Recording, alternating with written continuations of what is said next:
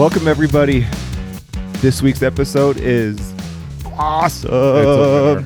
Oh, man. We have another 2.0 episode. We brought back Danny Deaton, Your Living Proof, episode 25.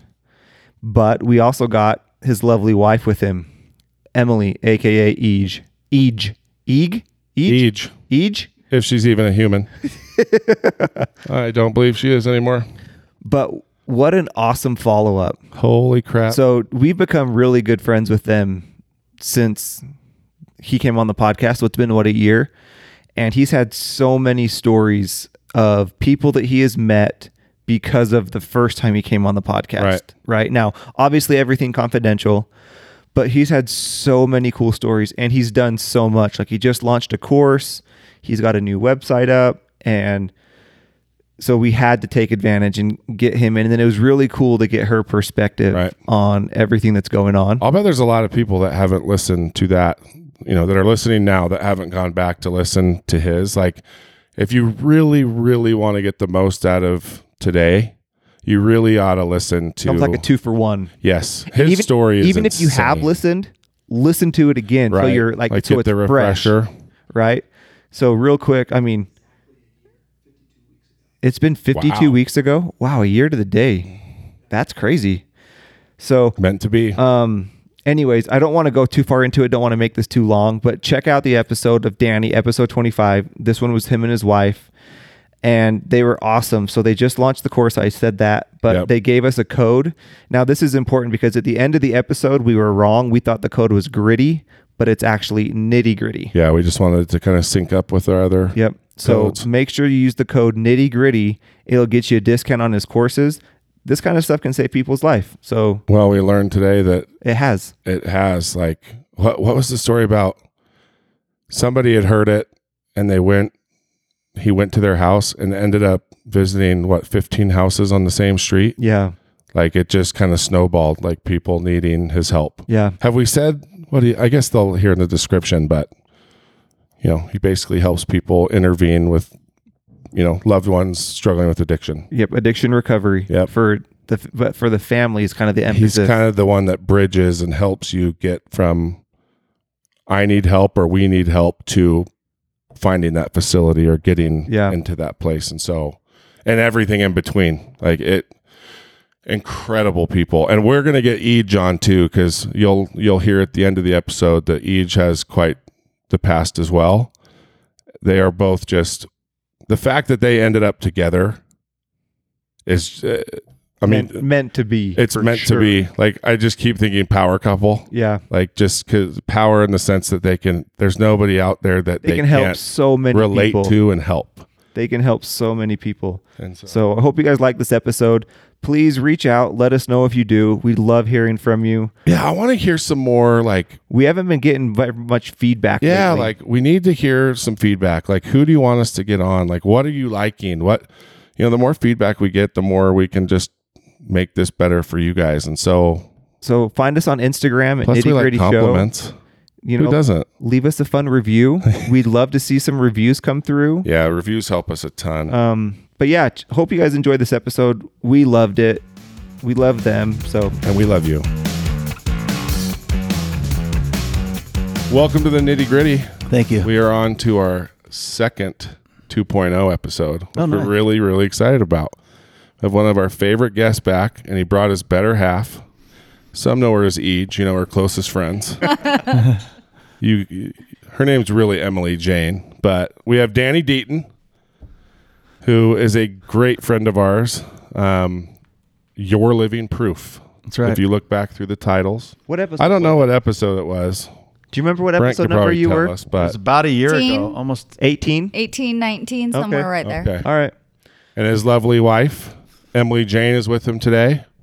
And so we just kind of wanted to revisit. He said he's got some cool stories from things that happened from the podcast. A lot of new stuff going on. We had to get you back. That's right. Yeah. So been a lot of lessons learned in the last year too. So a lot of growth. Yeah. And I was telling these guys right before we started, I was nervous last time I was here. Again, I'm nervous. You're always nervous to have people listening to you. But the beautiful thing that happened last time was directly from this show. A few people had reached out that needed some help.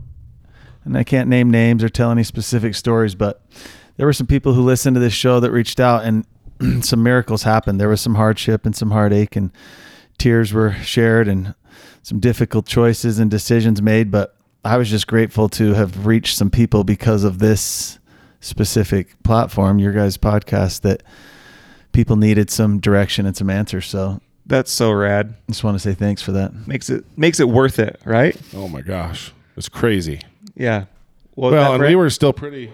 Episode 25. I mean, we were still pretty new then too, right? Oh yeah, we were just getting going. I guess we're still kind of new. So that was, what are we at right now? 76, 77? So it's getting to the point that if you don't know what the nitty gritty is, then you got a problem. Where are you? Who are you? Yeah, I mean, yeah, you suck. I'm just kidding. I'm excited though, and I understand with confidentiality we can't talk about a lot. But just maybe a brief recap. What are the main Well, no, let's not a recap. Let's talk about the business side of kind of what's going on with you since you were on here. What has happened? I think a reminder of your living proof's a good idea. Just a quick, what you do, just for the new listeners, maybe. So I help consult families on what to do. There's a myriad of choices and obstacles in front of them. The reason Living Proof was started is I myself am a recovering drug addict. It's, I'm 13 and a half years clean and sober to what I feel like this day is one of the worst, if not the worst addictions I've heard of. Now, of course, many other people have got to that point, but the only reason I say that with confidence is because the only part about getting worse than where I was at is death. It's getting to that point, that close. So, I shared my story when I was on here last time, and we have on our website, we've actually produced the story, and if someone wants to go watch it, they can. It's a 8-minute video about, how it transpired. And really what happened is over the last decade plus of being clean, I've looked back to see how it happened. What were the key elements that produced those results? And I saw this common theme between me and everyone else that has long-term recovery. There's some pretty substantial leaders in our community that own businesses and are doing well that people may be surprised to know are in recovery themselves. And there's probably a lot more than we think. Yeah. Sure. Right. Some pretty awesome people. And so I kind of looked at them and I did a lot of research looking into how did they have success and to see what the commonalities were that produce those results. And then I started to look at the failures and why so many people fail. And that's the part that I hate. It doesn't matter where you look. There's statistics that vary. Always find what you're looking for, right? Yes. But the reality is the results they're poor. The number of people who recover from addiction are very low. And trying to tackle that is almost virtually impossible. So I looked at the problem and I tried to decide where I wanted to go and help and where I could have the biggest impact. For example, in the state of Utah where we reside, it's a family-oriented state, God-fearing people. Well, we don't lack resources here. There's plenty of places to go. There's plenty of ways to get help. And so I started looking at that and I started realizing that one of the biggest challenges that people faced was ever getting help. So if you look at the statistics of the percentage of people with known substance abuse addictions, disorders, whatever you want to call it, that ever get help, it's less than 10%. Whoa. Why do you think it's so low? Well, I created Living Proof for that exact reason, to help people identify what's impeding them from getting help. How does that number stack up to the rest of the country? Do you know? So Utah is actually... the nationwide ranges between 10 to 12% if you look at it, and Utah's a little bit under 10%. But that is such a misleading number because that's of people with known addictions. Right. And how many people that have actually talked most about of them are unknown. Now, of those people that get help, a very tiny percentage of those ever recover. Right. So we're talking. Now, what's the definition of recovery?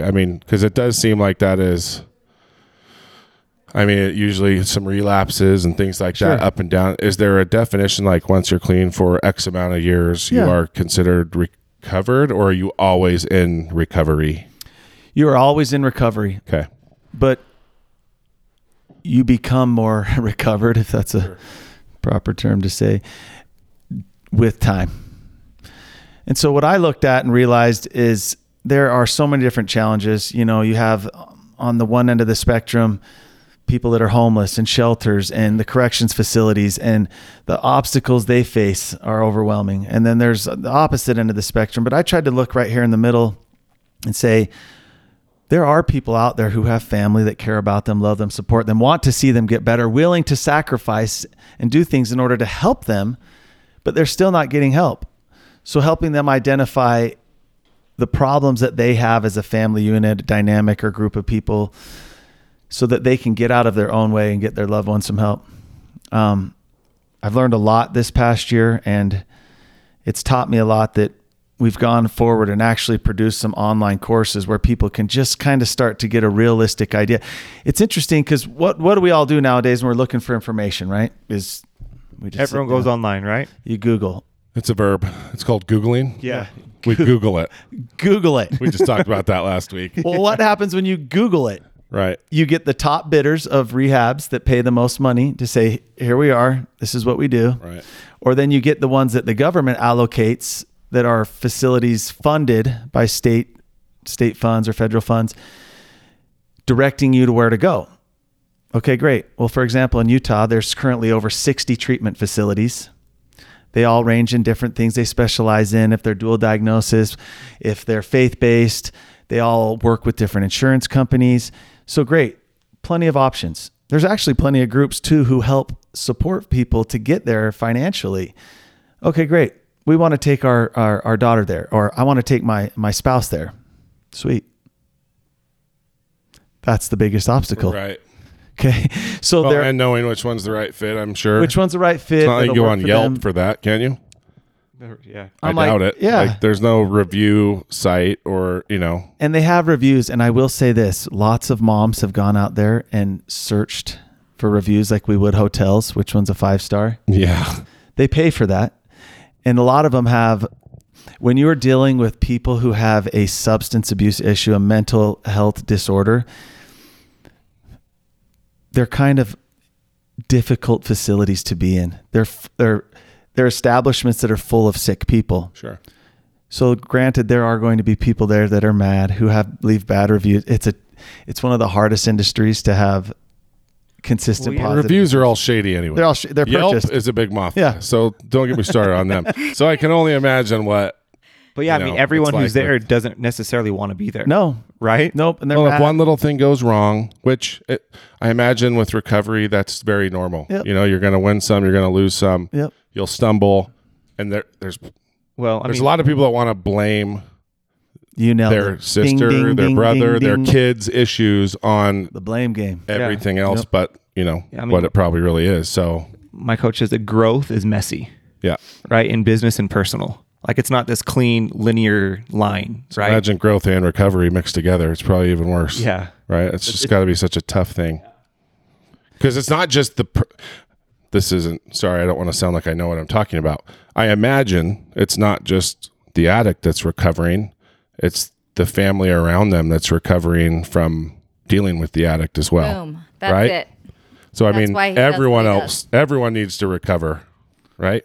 Yep. Well, It's a family disease. and for that's sure. the thing that since this episode has come back to me more and more, and conversations and comments that I've had, I haven't had people reach out to me and say, I have suffered with this addiction or anything like that. I've had a ton of family members say, I have a brother, sister, father, mother who suffers with it, right? And this helped me either with the tools or gave me the courage to be able to have a conversation with them. And so I think that is, Wow, that's awesome. is a really interesting perspective, because it's not necessarily, and correct me if I'm wrong, but a lot of what the work you do isn't necessarily with the actual person or the addict. It's with the family.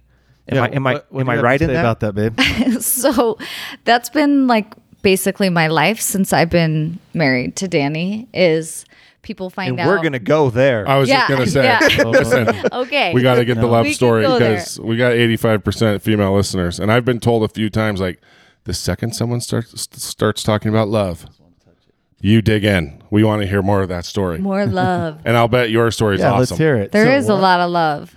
But I do want to just say on that, I married an addict. So people quickly find out kind of our story together, and they're like, hey, do you think Danny would talk to my sister? She has this, drug addiction. And I'm like, yeah, I mean, he could, but also mostly he just needs to talk to you because you are actually the only one in control of yourself right now. So you can control a lot more about what's happening than they can, and then we'll get them help. And so it was just continuing conversations like that, like over and over again. I would have people pulling me once they knew who Danny was and his story, just, could he help my so-and-so? And I just thought, after we got rid of the restaurants, I'm like, you can help so many people. And there are endless amounts of families that are drowning out there in this. And they are the ones that need the support. The addict is not even close to ready for it, but the family needs to wrap their brain around what recovery looks like. They need an instruction manual. What? Yeah. Right. And I always say, I'm like, you go to the doctor and you're like, okay, I just found out I have diabetes. And so now I'm going to meet with a specialist and they're going to tell me what my next 3 months looks like. And then we're going to look at the 6 months after that and we're going to make a different plan, make some adjustments there. When you have somebody in your family that has an addiction, what do you do? Like, who do you talk to about that? Like, who's making the recommendations? Your neighbor, kind of just like, maybe you go talk to your bishop. Well, even then, if you find someone who's really skilled and talented in that arena, it's the advice and the help is directed at the addict. Exactly. It's not directed nor built around how to support that person or how you yourself maybe even deal with it, right? Which, as I say that, it's like, oh, I need help because I have someone. It's like, no, like you need to understand and have skills and tools to be able to deal with that stuff as well. There's a plethora of master level skilled clinical physicians throughout our state and our country, the kindest people ever. I mean, these people are heroes who are sitting in their office waiting for someone to come in and help them start to sort through the pain, the hurt, all these things that are leading to someone having an addiction. But this is the biggest challenge. We always tell people, if you think about this, it'll blow your mind. I have yet to hear about or know of another deadly illness where people more often argue, disagree, ignore signs, or doubt whether they should do anything at all than the disease of addiction. We're not talking about your one child who has met up with the wrong crowd and is with the wrong girlfriend for a season and knocks it off. We all know there's people who start listening to the wrong music for a minute. You start to worry, but you know who they are and they come back. We're talking about the person who's sick and And quite often families sit and disagree about what to do. They're not on the same page. Where like my wife just said, if you came back with a diagnosis of diabetes, everyone in the family sets their agenda aside. No one has personal opinions on what to do or if you should or shouldn't get help. It's unanimous. And that's why people get results. Well, here we have a thing of, oh no, they just need to knock it off, or it's going to go away, or, things just got out of control, or they blame it on something else. So that's the biggest challenge. So really, when I talked about all these different treatment centers that are available and there's resources out there to help people, the challenge is getting them there. And when we say it's a family illness, any person who's been involved with recovery long enough knows it's a family illness. And the best way I've heard it described, or I've thought of myself, is if you take a spotlight and every family shares this spotlight, well, eventually that person, the spotlight gets so bright that everyone's like, oh, yep, they have a problem. And eventually it gets so bright they can't hide from it anymore. So they just have to be like, yes, okay, it's on me. The spotlight's on me. But for so long, that light was getting brighter that it dimmed away from every other person in the family. So all the inefficiencies they had, or things they needed to work on, were completely abandoned because everyone's focusing on this one person that's sick. Right. No one else is getting healthy. No one else is progressing No one else is growing, even in the small ways, because they're all fixated and obsessed on looking at this person who's sick. So we wanted to stop that. I wanted to just get real, and I wanted more people to get help. So I like people to understand there's this mass confusion about what I do. I am not a program. I am not a therapist that wants to sit down and help you through it. I'm not qualified. I have too many problems of my own to be able to help someone there.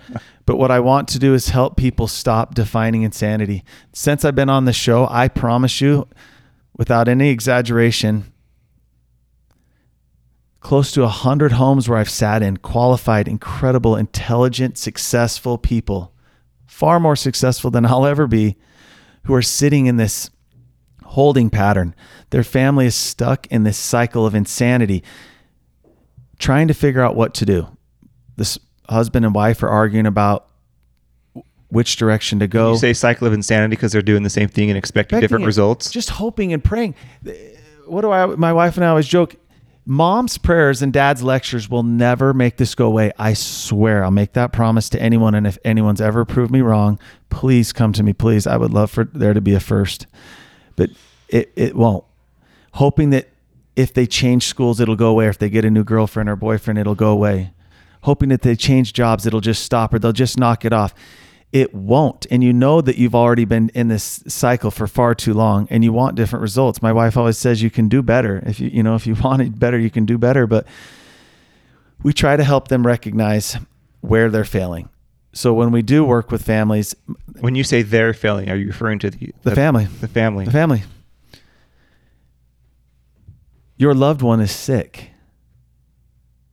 And I get emotional when I talk about it because there are so many sick people out there. And ironically, I've put myself in this position where sick people feel comfortable to come and tell me they're sick. But the family's so desperate. They're harboring this secret that someone's sick. They don't know who to talk to. They don't know where to go. You don't want to tell your friends at the gym. You don't want to tell your coworkers. You don't even want to tell the people at church because you don't want people to know.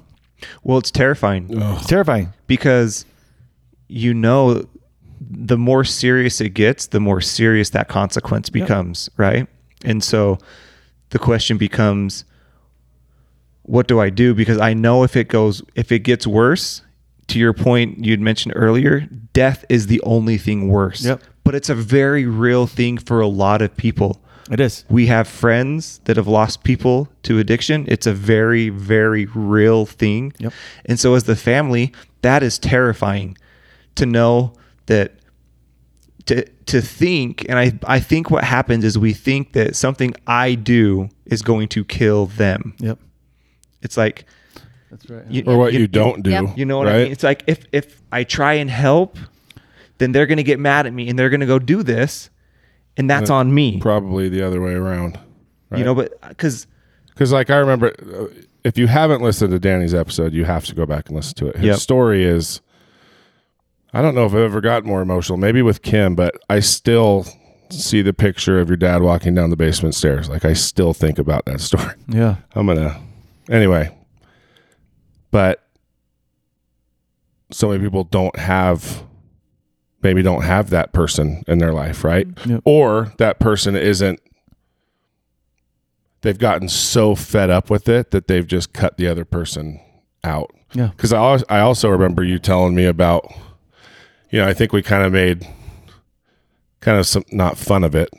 We turned it into a funny little saying, but you said if you want to hire the most skilled salespeople of all time, hire an addict. Yeah. Right? Oh, yeah. Because they are the most Resourceful. They are the kings of resourcefulness, manipulation. Yep. They are crafty. Right? but yeah, so but I would imagine like the regret that you would carry if you didn't, like if no one did walk down those stairs and pick you up that night, how much worse carrying that around for the rest of your life would be than maybe pissing off your addict child or brother or sister and saying, I'm here to help you. Like, what can we do? Yeah. Well, the other thing I just want to make a note of is it doesn't have to be an addiction to a drug or a substance. No. This addiction goes, it can be anything. It's a behavior. It is. Right? Email? Huh? Email, Andrew? Yeah, for sure. There you go. Checking your email. I'll raise my hand. But Well, little did you know that this was actually an intervention. About you. And Bring them in, Brent, guys. Bring Brent, them in. Come on Bring over. them all in. gosh, Bring the dang cookies. it. Here we go. I'm just kidding. Sorry. No, but so the reason your episode has impacted me so personally is because I have been able to recognize an addictive behavior pattern within family and friends. And all of this advice and stuff that we talk about, it applies to them just as much as someone who's suffering with an actual substance abuse or something else, right? Like this addiction is so real. And, we talk about how the family just kind of helps it along, how they enable it to a certain extent. It goes across everything. And then that person teaches the family what to do. Yep. Right? Oh, yeah. Exactly what they need them to do. If you don't enable them or if you don't agree with them, all of a sudden they will turn on you and they will say, and they know what hurts, right? Yep. They know exactly where to go. They know what cuts the deepest, and that's exactly where they go. And so, Danny, if you're my dad and you're not doing what I need you to do, Yep. I'm going to go right back at you, and I'm going to go with everything I have, right? Yep. And that's just that behavior, and it doesn't have to necessarily be a substance. And I know that's what you're saving lives with that. But as people listen, I'm going to challenge you to think of the behavior pattern. It is. Because I think it can be applied across so many things, and it can help so much more if you're willing to take a step back and say, do you know what? This person is an addict, and that I think that word is a heavy. Yeah, it is. Yeah, you know there's what a lot I mean? tied in there. Like Yeah. because you don't want to say I'm an addict because I check my email too much, right? Because someone who is an addict to a substance might take offense to that because I'm making light of that. Correct. But Great. Yeah. Jeez, Andrew. I'm sorry, okay? But I think it's important to recognize that crossover. Yeah, and people always say, "Oh, you're labeling them," if you say that. But the underlying issues that you mentioned are there, and they are true. The opposite of addiction is connection, and we're facing some major obstacles right now. The world is molding us, and right now is like corralling us down these alleys of isolation, of disconnect. Now, I mean, one of the greatest things I gained in recovery was hugging. I hug everyone. And now I hate when you see someone, even if we saw my father-in-law yesterday for the first time in a while. He lives in St. Louis. I'm like, can we hug? Can we? Are we there? Are we good? So it's teaching us to just isolate, to do things on our own. Those who are suffering from something that manifests itself through an addiction are already isolating themselves. And so Probably even easier to hide right now, right? Yeah, Like and if you don't want somebody to help, it is probably even easier to stay away from that. I'm telling you right now, whether this has backlash or you have to cut this out, COVID itself has affected far more people who have mental health issues leading to suicide or substance abuse issues that are going to eventually kill them 10 times more than the people who are actually having this affect their health to a point where, it puts their life in jeopardy. Well, it's already the biggest killer, right? It is. Yeah. And that we don't talk about that. No. It's so strange to me that we will talk about, what was the thing a year or so ago, that there was something that kept coming up that they wanted to change a law because a certain amount of people were dying. And I was like, wait, it doesn't even come close Yeah. to drug addiction and just None of it. overdoses alone. And so I think that it mirrors the shame issue, Yeah. where people want to bury their heads in the sand because they don't want their kid or their relative to be the person, the addict. They don't want to feel responsible for it, so we run from it. Yep. And like you said, it's probably even easier to do that now. Yep. You don't want to feel like you're a failure. Yeah, or that you had anything to do with it. Well, and the reason why people avoid getting their loved one help is because of that exact thing. Especially here with the whole, everyone wants to be the perfect Mormon. Yeah, if your child or your spouse has a problem, it's your fault. Right. So you don't even want to acknowledge it. where we have tried to instill ourselves and just so it stayed on record because of your audience being 85% female, everything articulated in my website and my content, the message that's created, we all know who made that possible, right? My wife took the garbage that I basically vomit out and she we know. puts it. No, I was kidding. I'm hoping that is known by the majority of your people listening. You know that term, better half, where you married up? It really applies here. No, I'm just kidding. When we started down this road, I tested it out.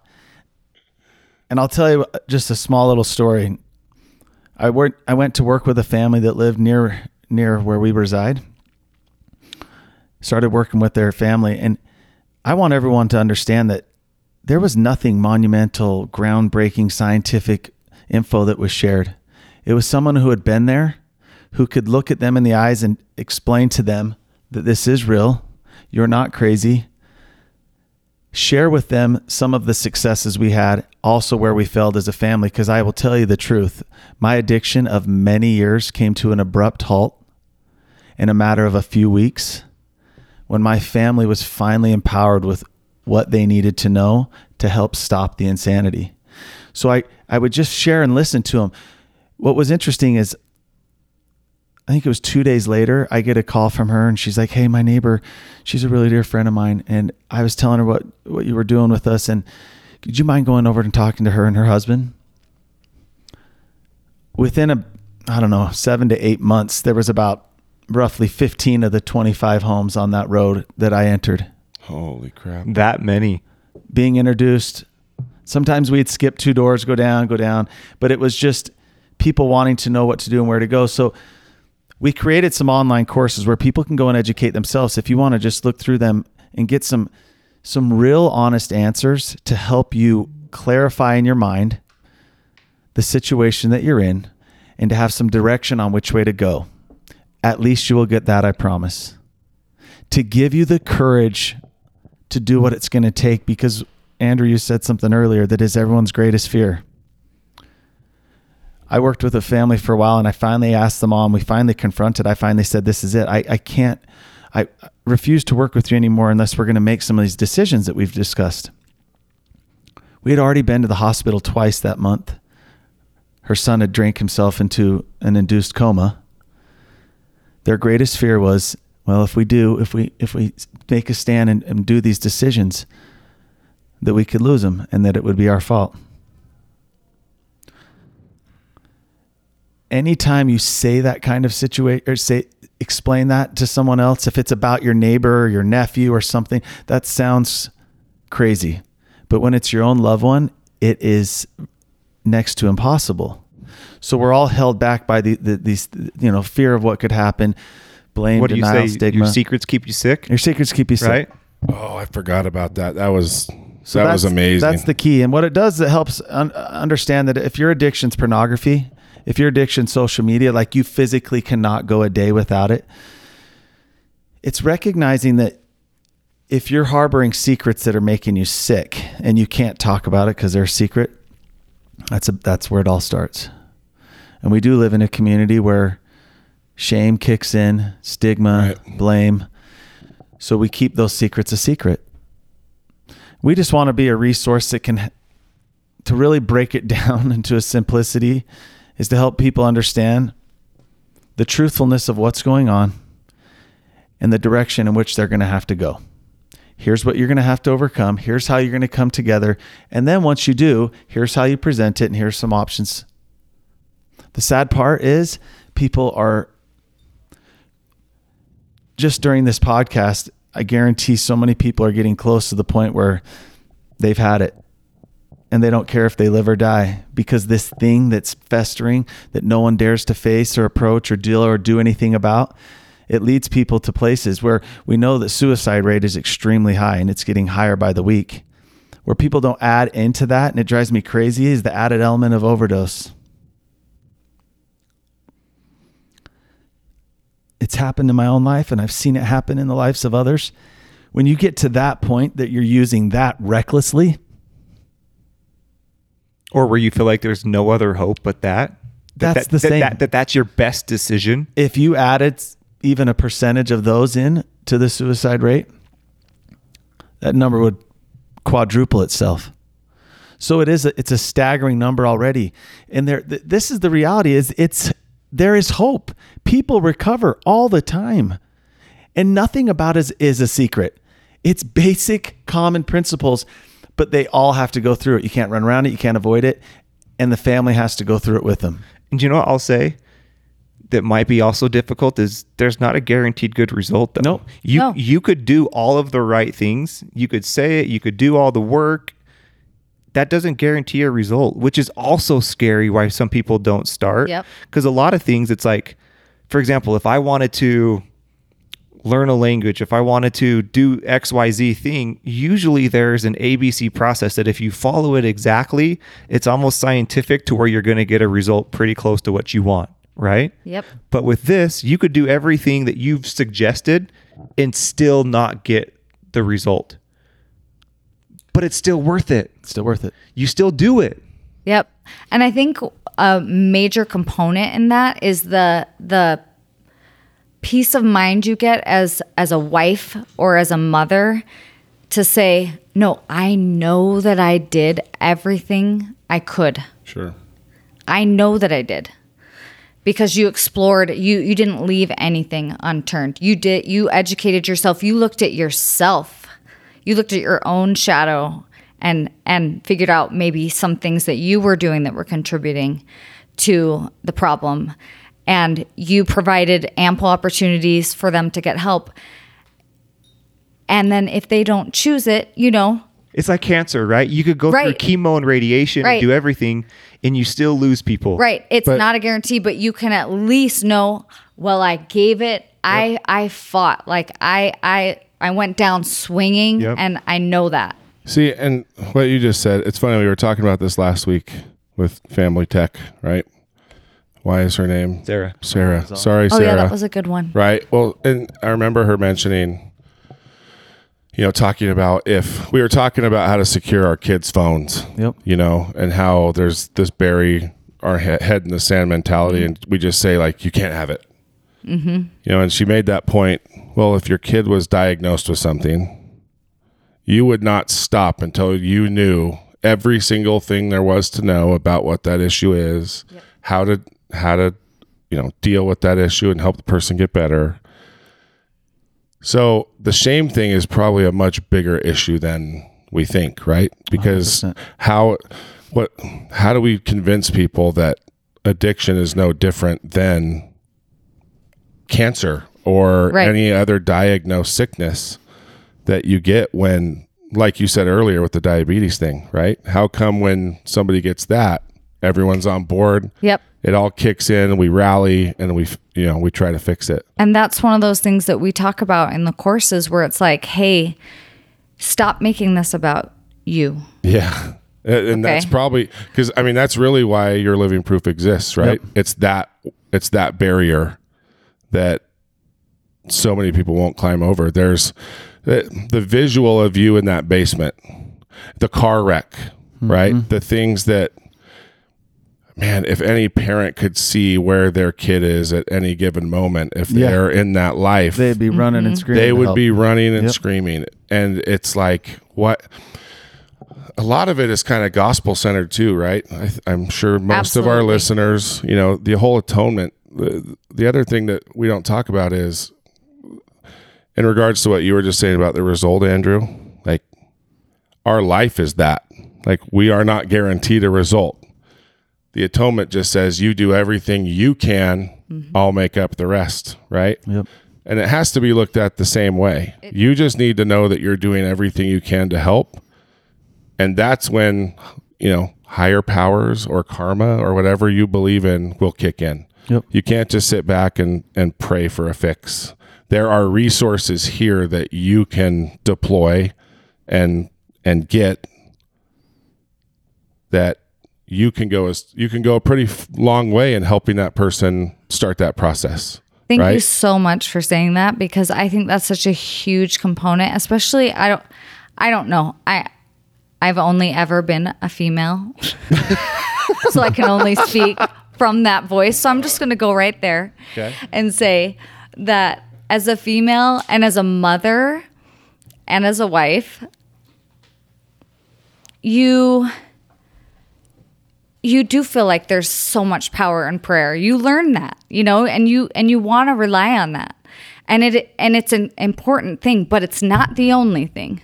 There's got to be, that quote from President Nelson, right? The Lord loves effort, because effort gives you something that you can't get. Well, what Gordon Hinckley say, pray as if everything depended on the Lord and act as if everything depended on you. Exactly. So gosh dang it, Andrew, every time. God, that was amazing. Preach.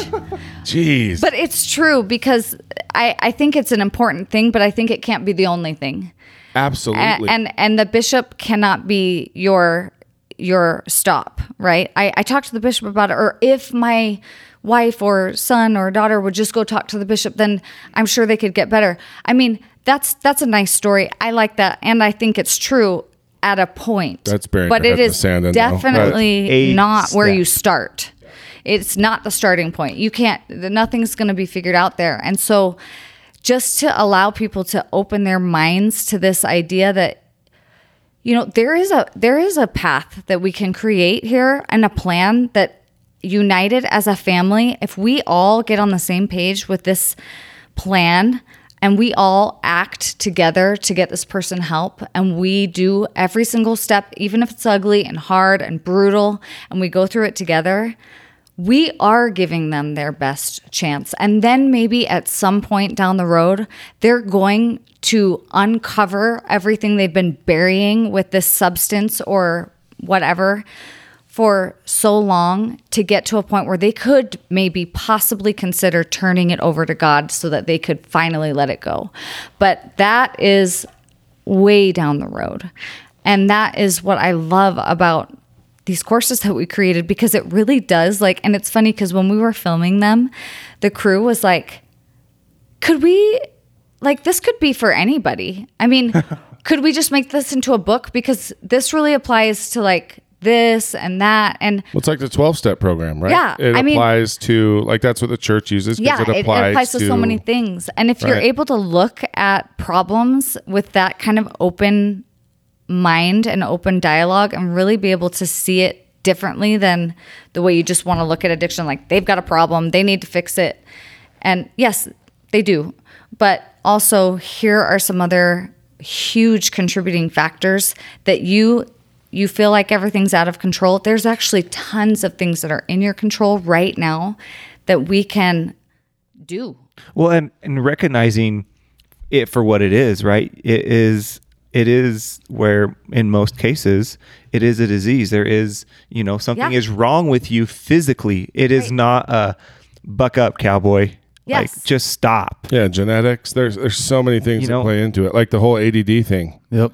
You're talking about a huge chunk of society that does not assess risk, right? Yep. They don't get dopamine. The chance of someone with ADHD becoming addicted has got to be at least 10 times higher than the average human being. So I would say it's never someone's fault, right? Nobody ever takes a drug thinking, well, I'm gonna get it. Yeah, I'm gonna ruin my life now. Let's get going, right? It's all on me. But it's generally there to mask something else, or some sort of way of escaping something. And yeah, the unfortunate thing with drug addiction, I would imagine 9 times out of 10, there's a lot of other things that have to be fixed along with it. Otherwise, you'll want to just keep taking drugs. Yep. Because if you don't fix whatever pushed you there in the first place, and that's where the family is probably scared to get involved, because it may be something from the family. But that is, they're all having to own up to something in it. Right. And I think along the lines of prayer, it happens often. And I've got to witness it quite a few times where it does work. It can't take someone's agency and change them, because we can't be God. Sure. But the fact that someone who's been praying so diligently about this situation has now found courage to do something. I've had could that prayer get Danny Deaton on their doorstep though? Maybe? Well, I've had moms that have said, well, maybe it's that we're talking.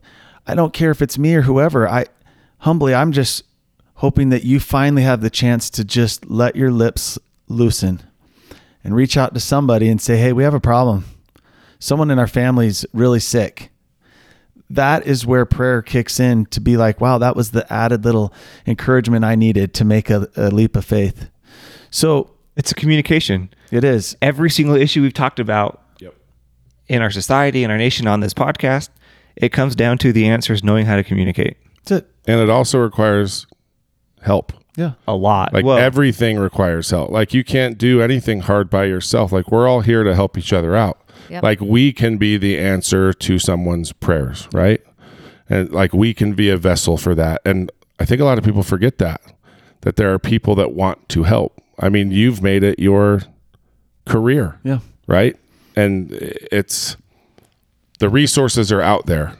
They're out there. And what we've tried to do is just help people identify, especially in our community and just family-based people that have someone they care about, they want to help.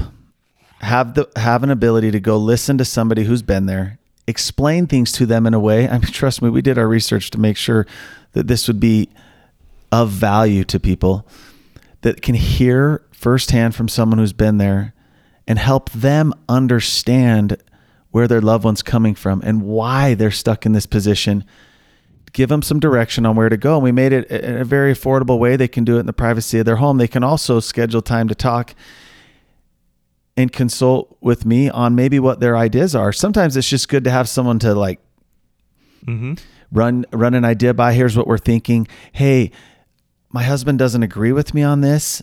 Will you tell him he's wrong? A lot of times just the act of talking or saying it out loud clarifies it in your mind. Yeah. Because you think, oh, I had the answer to this. Like it happens when I video stuff. It's like, oh, I know what I'm going to do. Yeah. Then you start talking. It's like, oh, it's pretty scattered. And you have to actually think about it a little bit more. So just the act of talking to someone, probably just that simple thing for some people will help. Well, that's all the help they needed in that moment. Yeah, just to give them. So we're hoping to be in a little encouragement, a little motivation to help people understand the situation for what it is, give them some direction in which way to go.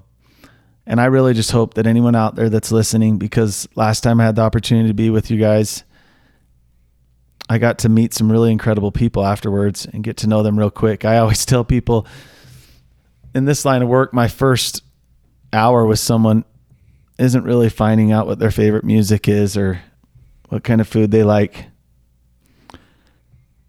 I keep myself laughing from crying, but we get down to the nitty gritty really quick. And we talk about people they love who have threatened or tried to take their life, where they failed as a parent, what they've done wrong that's affected their spouse that's now in this position. We need to be better and understand that people are sick and they need help. And this is no longer my distant aunt or, hey, I was doing family history and I looked back and my grandpa on my fifth side was an alcoholic.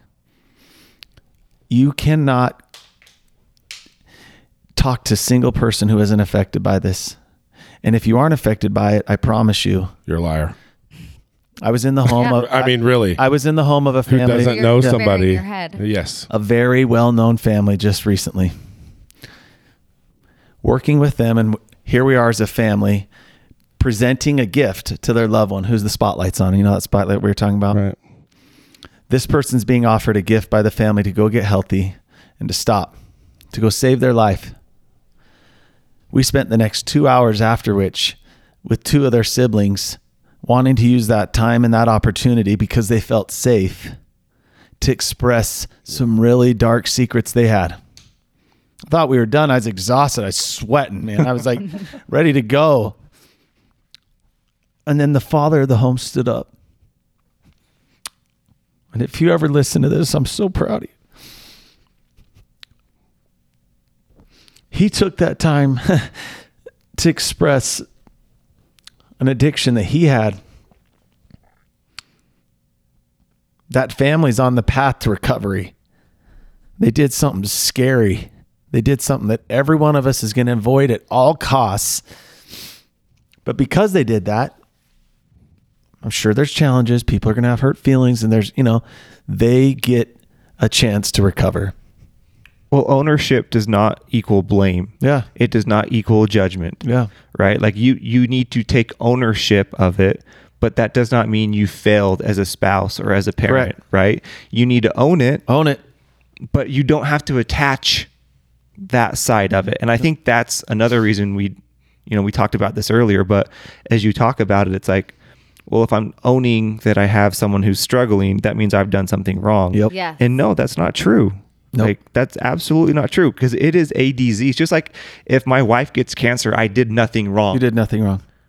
Right? Right. No, and when you help them recover and you help them take ownership, when you take ownership of where you failed, I always tell people the greatest gift recovery gave me was it turned me into a grown-ass man. Yes, it did. I mean, I have many problems. I still have underlying issues that are probably lingering things from my years as a drug addict, but being able to be accountable, dependable, to admit when I've done wrong, to do self-inventory, to help others, and to just all of the things that are good about me now or because of what I went through. So it doesn't define you. It can become a gift, but in order for it to become a gift, you have to stop. So we really hope, especially in our community, and I'm assuming with your listeners, if this is something they need help with, there's a place they can go. It gives them courage. It gives them some hope and some understanding. And then it also gives them some direction which to go. But please stop. Anyone who's out there harboring a secret, we have come far as a society. I mean, there's parts of us that are like, well, we're also getting crazy, but I hope we've come far enough to get out of that old school Right. mentality. Who cares? When I came out in a proper platform, being at church, to tell people who I was and my story, of course there were a few people that looked at me, but there were 10 times the amount of people that came up who would have never hugged me, who would have never told me their secrets had I not done that. So when we all start revealing our secrets and quit harboring them, then we can get healthy. The world's giving us enough challenges as it is. We don't need to add to it. We do not need to add to it. We need to be strong from within, and we do that by being open with one another.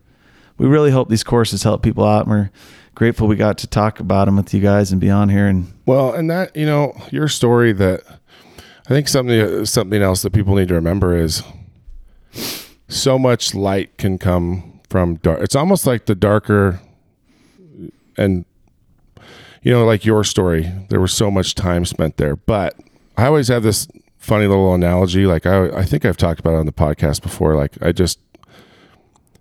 I compare humans to like naval ships. I don't know why that happened in my head, right? Yeah. But this is what it turned into. Like the person that's living on the straight and narrow, I always just picture kind of a nerdy, person, doesn't never kiss a girl, like Peter Priesthood, for lack of a better term, but they can't go out and find lost sheep. Like, yes, they are living a great life and they're following the rules, but they're a rowboat to me, right? Like Danny Deaton is a battleship, right? That is a person that can go out and help the masses, because you can relate to a whole segment of society that a lot of other people can't. And isn't that what we're here for? Right? It's the 90 and 9. It's going out and saving those people.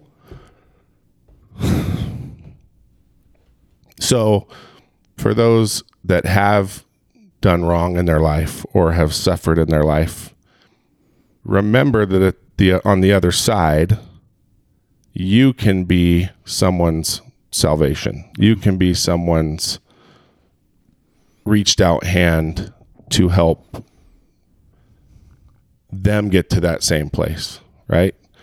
There should never be shame in making mistakes or being like, even if it was something that, you said something earlier, Andrew, about, it's not your fault. Maybe it is. Maybe I it is. thought that, and I think that's exactly right. What if you owned it and you were like, well, maybe you did some of it is. something when they were a kid that traumatized. Yeah, but you know what? What a great way to redeem yourself. yep. Own it and help that person. Because if you're making a mistake as a parent, it's just like making a mistake as a toddler. Like, we start over with all these new things. Life's a process, right? When we're new dads, new moms, we don't know what the hell we're doing, right? I tell my kids all the time, I'm like, hey, this is my first time doing this.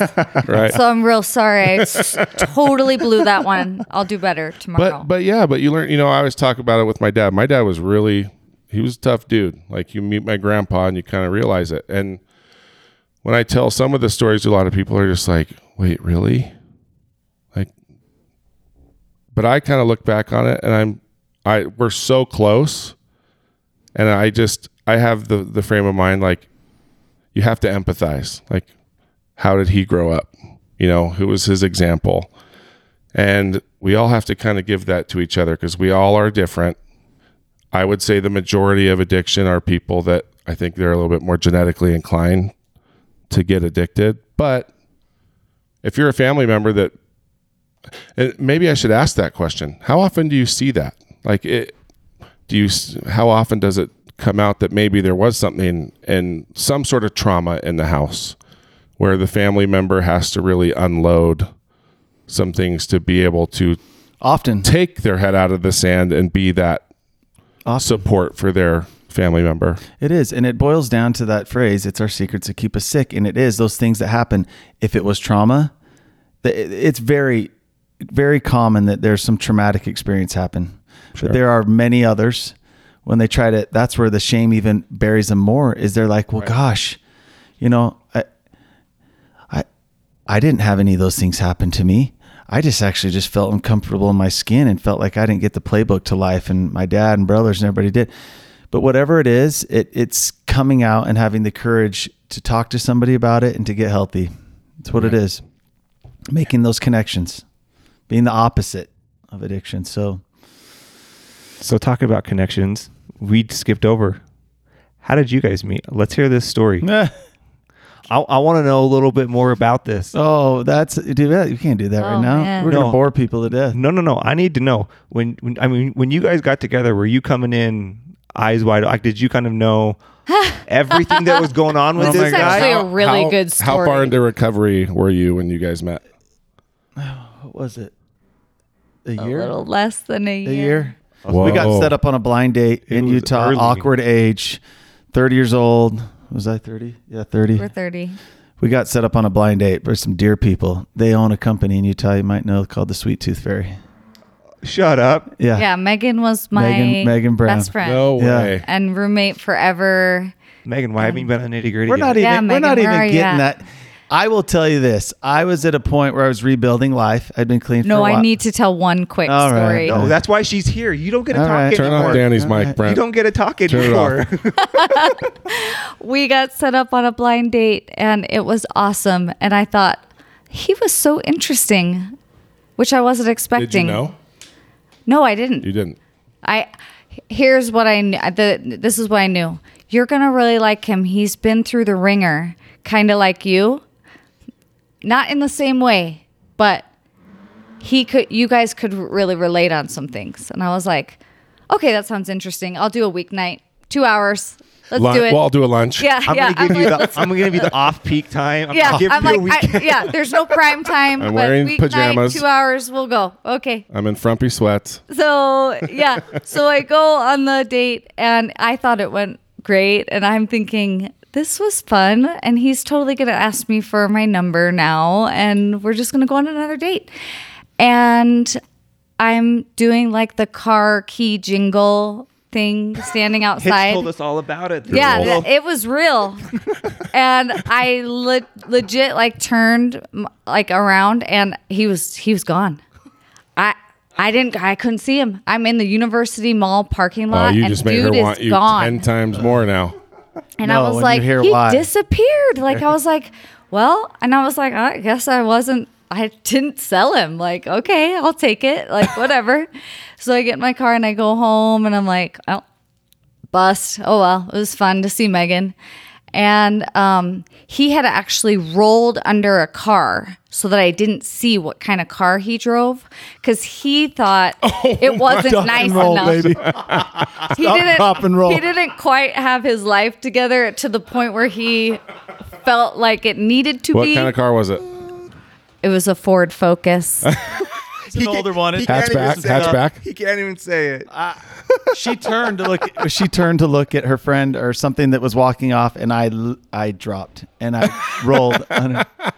Hey, I'm telling you, it's a process. It'd be hot. No, It's that's a process. Green, that's a green vehicle. Recovery is a process. Right? I was on track, and I still had a long way to go.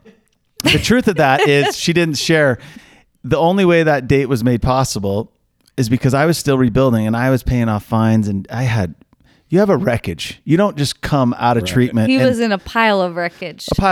So I was taking care of that, and I wanted to take this girl out on a date, and I didn't quite have enough money. I had a job at that point. I didn't get my first check, and I pawned my golf clubs.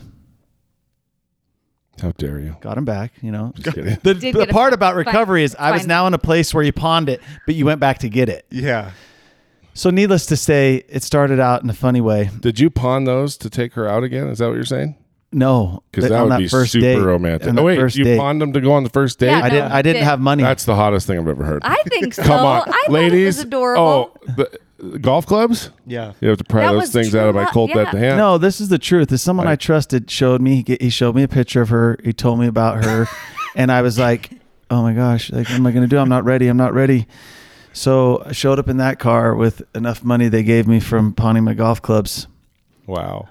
And our life has blossomed, and it's been hard. It doesn't come easy. We all know it has its challenges, but that's where it started. And it was incredible. It was. So that's where it started. Story. I want to get your perspective though, 'cause as you've gone through this whole journey with him right there, right? Yeah. So as a family member, as a spouse, what has that been like? Hard. Can I ask how long it was until you knew what the ringer was for him? Like, when did that conversation That happened a few dates in. You're saying, when did he kind of tell me everything? The recovery. It was a few dates in that he got pretty real with me, and that had to be scary for you. Danny. Fine. Took the whole day off work, sat in the car. Yeah, sweated, it was interesting because he paced, called cried, me. threw rocks on the side of the freeway. This is true. He said, I sold my golf clubs for this. I yelled at a poor This can't stranger go that bad. walked by and was looking at me. It was bad. I know, and I was kind of like, so this is the funny thing. I prepared myself for the worst because he's like, I need to take you on a date. I need to talk to you, and I was like, he's her and the girl a transvestite. I don't know what's the worst case scenario. He used to be a woman. I'm like, what's the worst thing he could tell me? And I'm going through all these, because he's like, this is serious. Like, and I'm like, oh my gosh, like, okay, I really like him. Like, what's he about to tell me? Like, I was sick. And it's true. All my girlfriends at work, they were like, okay, but it's this or it's this. And I'm like, okay, those are all doable. Yeah, one of the girls thought I was still married or soming. Yeah, like maybe he's married or something. And I'm like, okay, that would be a deal There's like a breaker. guy like him, 30 in Utah. Oh yeah, he's married. Totally. Like, I was like, what could it be? So when he told me, and he just was like, look, like, I know that you know that I, kind of had some struggles and, but here's really where those struggles took me. And, I spent some time in jail and, just things like that. Like, he just kind of told me everything about how bad things got, and that, he had almost died and things like that. And I was like, oh my gosh, that's it. Okay. That was it. Hold on. So the question that's kind of going through my head right now is what, and hopefully this isn't too personal of a question, but like that reaction right there is mind blowing. Is it? What? Yes. Yes. What? Oh, so what in okay. your life Prepared you to be that person that was like, oh, that's it? Because that is a very non-judgmental, like Christ-like way to answer that. Well, or respond to that information.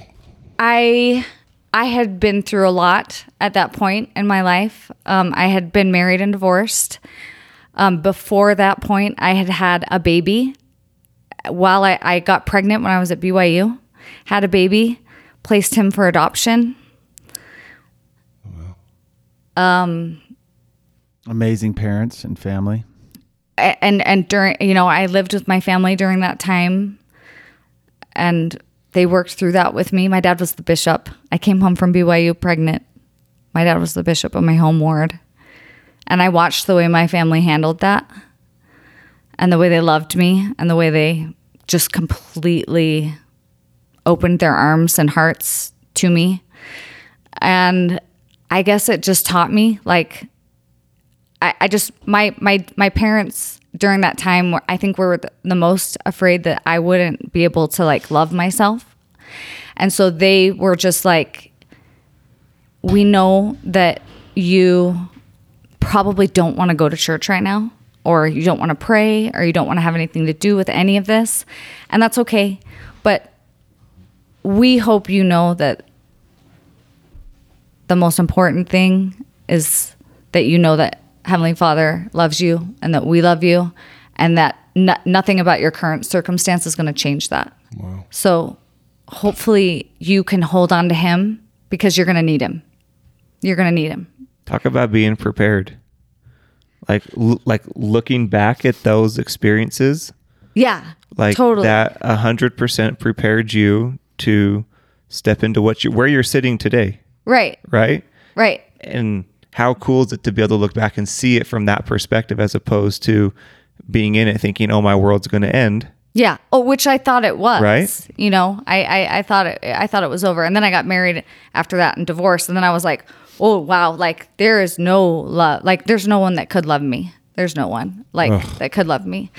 And I spent a lot of time working through that and those feelings. So in my mind, like, the way I see it is it was all part of the plan. Like, I needed to go through those experiences and have those, be able to build the relationship with my Savior the way I did, so that I could see Danny for exactly who he is, who he was at that moment, even though he felt like, oh, I'm broken and I have like $8 in my bank account. And I'm like, it's fine. Like, you've got this. Like, you're able to do to him what your parents did for you. Yeah. Like, I'm like, oh, that's just right now. Like, and he's able to do for her. Exactly. Like that. That's what I'm saying. Incredible. If that's not the most romantic damn story I've ever heard, I don't know what is. Like, the busted hey, broken I'm road, about man. to blow your brain. Today is my son's 21st birthday. Holy crap. 2-1. And I was meeting with a client earlier today. That's true. He walked in. I ran into him. Into your son? Yeah. My son, yeah.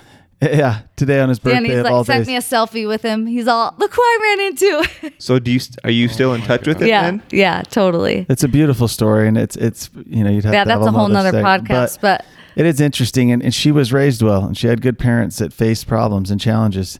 They have 9 kids, and when I first met her dad, can you imagine how terrified? He was a stake president for their church, and was the president of administrations for a very prestigious hospital. And here I am. And when I told him where I'd been and what had happened to me, I was honest and exactly where I'd been. And he looks at me, walks around the desk, and he was really quiet. And I was like, I was prepared for a fist to the face. And he said, you know what? It brings me a lot of comfort as a father, knowing that you overcame something that difficult. Wow. And you're in front of me today.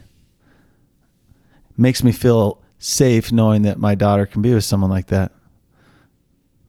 Blew the brain right off the top of my head. I was just, so there were a lot of things in her life that helped her prepare her.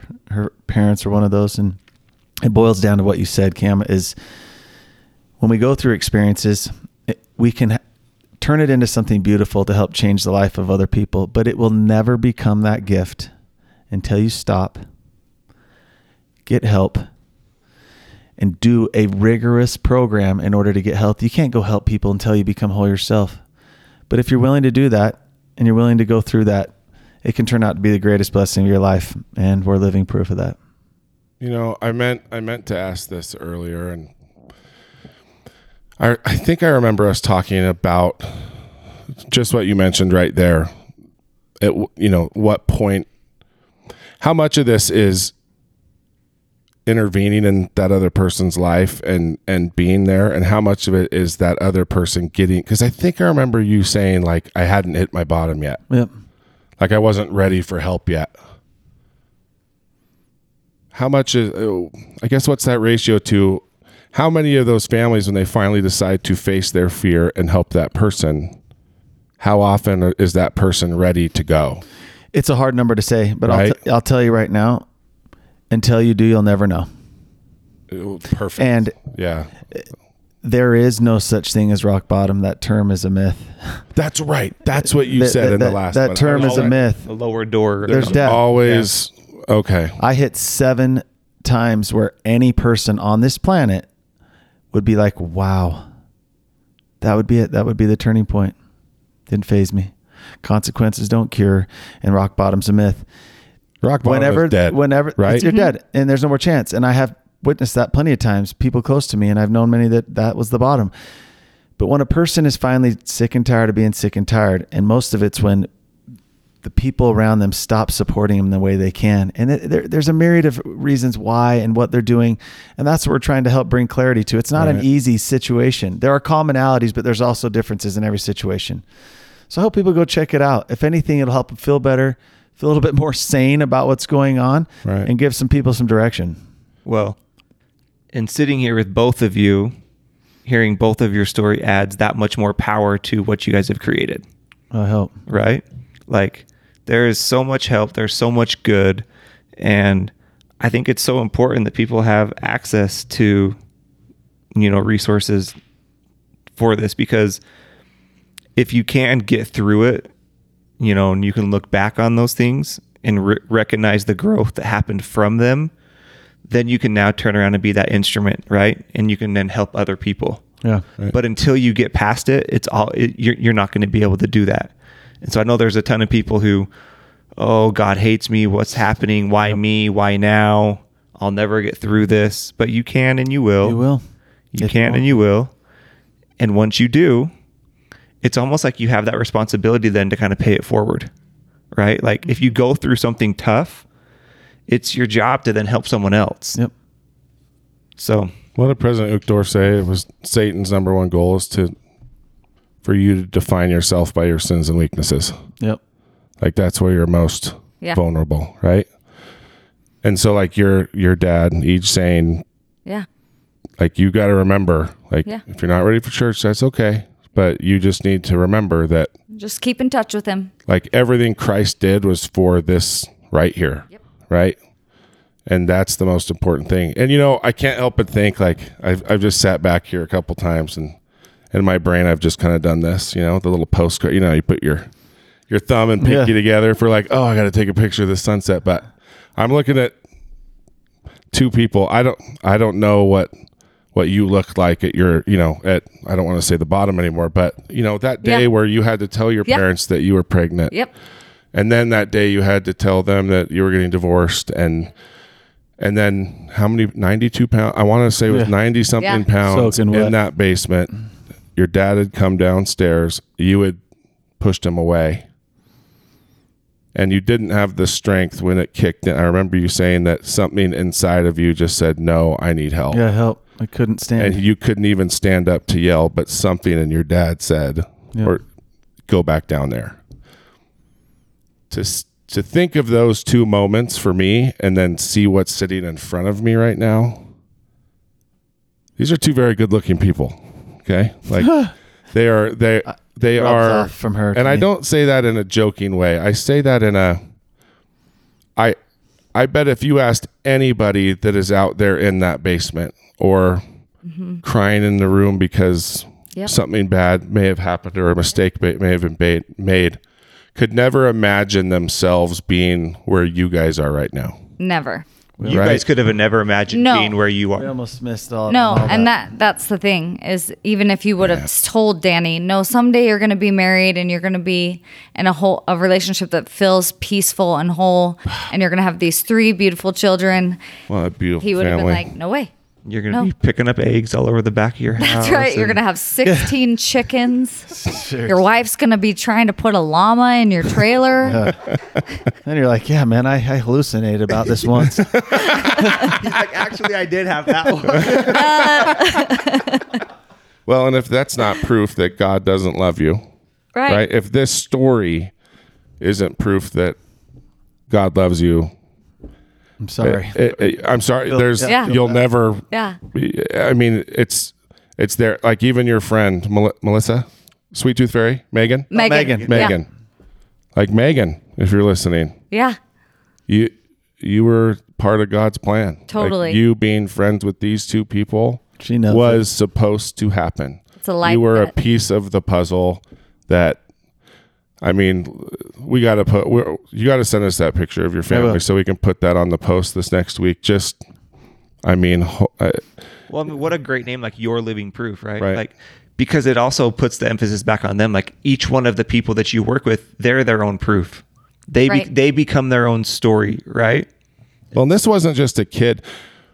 Hopefully, I don't want to spoil the old episode because I think we need to have you on too.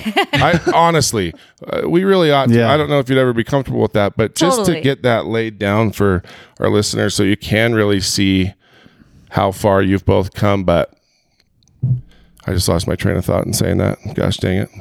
ADHD is a very powerful thing. It is a real No, thing. but telling her story would be good But- because there's a lot of people in the same circumstance. And Right. And just being able to see that there is no bottom, like you said, but there's no limit. There's to always what an up. you can become always. if you just put in the effort. Yep. I That's do it. remember now. I'm sorry, Each. Yeah. No, it just go. kicked back in. Full circle. This was a guy who was, Danny, you were married with kids and insurance. Like Yeah, you no were a kids, broker, but right? yeah. No kids. Okay. Yeah. But you were a successful businessman. And it wasn't like a teenager or a young guy that, just made some mistakes in school. Like you were at the top of the mountain already. I was college right? graduate, That was returned all- missionary, Eagle Scout, And it can happen to anybody. anybody. And everybody knows it out there. It's every walk of life. It's bankers. It's religious leaders. It's dads, moms, bus drivers, teachers. So I know you're out there and you're listening. And if it's you or someone you love, you're not alone. So we're not even close. So where is everything? YourLivingProof.com. Yeah, Is that and where we're sending everyone? We're going to send you guys a code because this has Discount been code. such an awesome place for us to come that anyone who's listening, if they want to go educate themselves, to just do some research on their own, we'll give a discount code specifically for them. That'll be our best one. And it's on YourLivingProof.com. Okay. The Instagram page also is the same, Your Living Proof. And Can we make the follow it. code nitty gritty? Yes. Okay, so if you're listening and you want to check out Danny's stuff, and if you listen to and you don't want to, listen again. And then if you don't want to, listen again. And listen to the other. Or Listen to like next episode month when you're at 45 the too. hospital and you're like, wait, what was that? And then go back and listen to his episode and then use the code to receive a little something off. Yep. Thank you guys. Yeah. Hold on. Thank I have one more question. What? I want to talk about one marriage question. Yeah. Oh, yeah. So I think this could probably help people as well. But with you guys doing what you're doing for a living, that takes a lot. That takes a toll, right? Mm-hmm. What do you guys, because you've both been somewhere where you can help people. And so I imagine there's a lot of people that you're helping where it does require even both of you, right? What is something that you guys do to make sure you guys are good? Like to separate yourselves, because that's a lot of, I always joke with my bishop friends, like they age really fast. Dude. Right? Like, how do you separate? So, is there something that you guys do? We have an incredible sex life. that is amazing. There you go. The most, Yes, it's we critical. do, and I can't deny it because it's predicated on can't so many deny things it. being in order. Being in line, it takes a lot of work for that to be a reality. But I don't think I could have ever asked for a better answer than that. And it is actually. I mean, the that truth. was the last thing I would have ever expected. He Like, I was expecting, ready like for scripture date night. study No, Or date night. Like Andrew and Jenna go out on a date every Friday night, which I think you know is the so cool. discipline But that It is requires cool. to say that? It is relentless. and the ball. effort, man. But no, it is true. But we have learned. Hey, he's resourceful. We have didn't slap I'm telling you, He there didn't are slap some his- She would agree. here. There is because Crafty. you have to be living your life in a way for that to be the case. And so you guys. it is. It's awesome. I think it's something that should be cherished. You have to work at it. That's right. And you have to have a clean house. You have to do a lot of things in order for that to be great. But we just spend time doing what we want. It's taken time, but we've learned how to shut off and spend time doing the things we love to do, which is a lot of time spending in the mountains or, things like that. But whenever it gets to that point, He taught me how to drive a motorcycle. Yeah, we just picked up dirt bikes recently. Whoa. Yeah, I mean anything it was. Just but pad up, please. Yes. All right. Just wear the elbow pads. Oh, okay. dude. Yes. Holy crap. My elbow's still messed up from falling off a dirt bike. it'll get you. What about you, Eej? What's your, do you have, No. is that what you would have said if I asked you the question? Yes, I would have. Because She's a unicorn. No. Let me tell you. What's I that? know two things in this life. She's not real. Two. There are two ways to a man's happiness. Oh, write a book on this. Through his stomach, Right? keeping his belly full, and his other things empty. I'm sorry. I'm telling you straight up. That's Oh just my true. gosh. We call the book Belly and Balls, Billion right? But How it's do you argue true. with that? But when both Belly of those and balls things have to make happen, then your you man can have happy. a conversation with them that's productive. If Right. one's off, then you're like, it's like talking to a child sometimes. So you're like, okay, we got to get back on track here. Did you hear what I said? Have you eaten? Yeah. When was Do the you last need a time you got sandwich? laid? Yeah.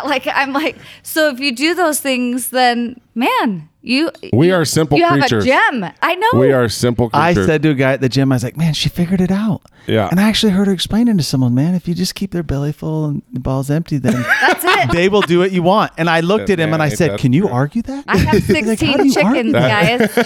He built me a chicken coop, this man. It's fine. Eej is no idiot. Right? Figured it out, man. Oh my gosh. I'm glad I asked that question. I don't think, drop. yeah, I don't think we could Right. end on a better one. That's it. You two are amazing. Thanks for having us. Eej, we're coming after you. You're coming in here.